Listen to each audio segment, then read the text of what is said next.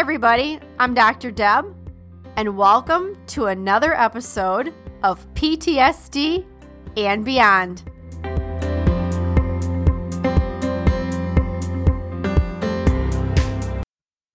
Welcome to the PTSD and Beyond podcast, where we give you insights into post-traumatic stress, trauma recovery, healing, and beyond. I'm Dr. Deb Lind, and in each episode, I have a conversation with a guest who will stimulate your mind, touch your heart, and connect with your spirit, and also give you a greater understanding of yourself and others on this healing and recovery journey walked by so many of us before, wounded healers with lived experience and heroes. Hopefully, we'll also provide a glimpse into possibilities and purpose, hope, and inspiration. Thanks for listening and enjoy the podcast. One last thing, guys, before we dive into today's episode, if you'd like an ad-free experience and like early access to new episodes and special events, I want to let you know you can join us at patreon.com. That is patreon.com/PTSD and Beyond. All right, let's do it. Hey, everybody, it's Dr. Deb here with PTSD and Beyond. Today is January 29th, and the topic of today in the Daily Book of Positive Quotations by Linda Picone is courage. Wouldn't it be cool if I could say it like the Cowardly Lion from The Wizard of Oz? Courage. You know, he's got like his hand that goes against his chest. Courage. Probably not a good visual, but I think you guys get the gist. Our quote from today is by Eddie Rickenbacker. Eddie Rickenbacker says, "Courage is doing what you're afraid to do. Then there can be no courage unless you're scared." Wow. I never thought about it that way. Courage is doing what you're afraid to do. There can be no courage unless you're scared. That puts fear in a different perspective, don't you think? All right, here's what Linda has to say. Some of us seem to never fear failure, but do we just hide our fear really well? Others of us acknowledge our fear, even when doing so may feel embarrassing. Yep, that happens to me every summer. In Minnesota, when we've got like wasps that for some reason, they fly low and slow. And I swear it's like you're going to land on me one of these days and I'm just going to freak out. All right, let's continue with Linda. We may be afraid of falling flat on our faces, hopefully not literally, but we stand up straight and we do our best, right? What is it called? You know, you stand up and you dust yourself off again, right? There's a song, I'm going to stand up and dust myself off. How true is this?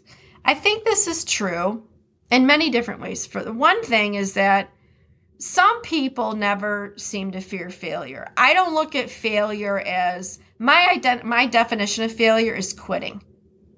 Okay, if there was something I really wanted to do and I didn't do it because I was too afraid to do it and I just quit, quitting to me is failure. But trying and making mistakes, that's not failure. How often do people give advice or make comments when they themselves haven't even tried to do what you're doing, what you are doing and trying to do, right? You're trying to do something, but you're still putting action into that end goal. And there are people out there who will give you all kinds of advice, and yet they've never, ever, ever even tried doing what you're trying to do. Do some people hide their feelings very well, and especially fear? Yes, I think, and especially from my experience with working with trauma survivors, especially child abuse survivors and domestic violence abuse survivors, really good at hiding. You know, you're taught to not disclose. You really are. You're taught to, to hide it, to hide. So hiding that fear, I think it can be, something that some of us do. And then I think that also through the healing process, we acknowledge our fear. We get to a point where we're comfortable with certain things and we say, you know what, this scares the living shit out of me. Oh my gosh, the last couple episodes. Yep, there's some profanity there. Well, we are an adult audience. Yes, acknowledging that things are scary.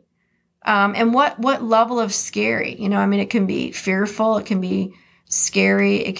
There are some things that are more severe than fearful and scary. And when we share something that is like at that level with someone that's a trusted person, we might feel embarrassed. We may feel embarrassed, and we may worry about failing. I think one of the beautiful things that we do for ourselves, and we can do for ourselves over and over again, is when we do fall, whether we're falling backward and having a setback or we're falling forward and having a breakthrough, that we still stand straight up because we know that we're doing our best. And you're doing your best by being here today. In this moment, we're together. All right, so what does Linda say here as far as the affirmation of the day? She says, "It's okay for me to be afraid. I can admit this to myself and others and still tackle things that frighten me." Yes. You know, what comes to my mind is someone in our community. I can remember when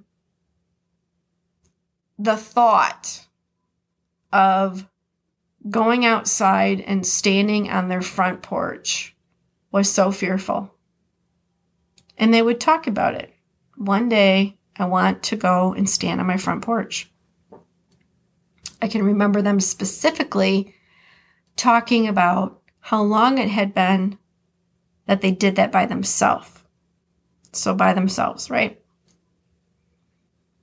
And I remember when they opened up their front door and they shared that the door was open.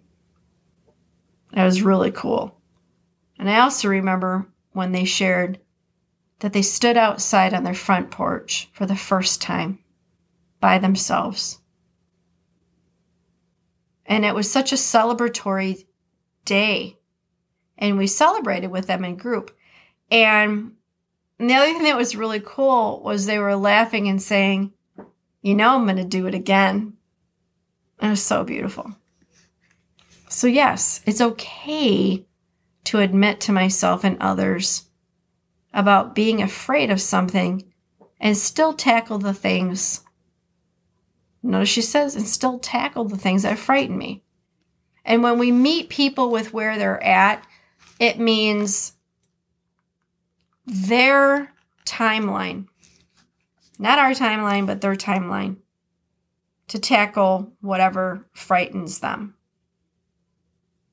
All right, you guys, this is Dr. Deb with PTSD and Beyond asking for 3 more people to give us 3 more reviews. I can't thank you enough. That's wonderful. And as always, take what resonates and go beyond.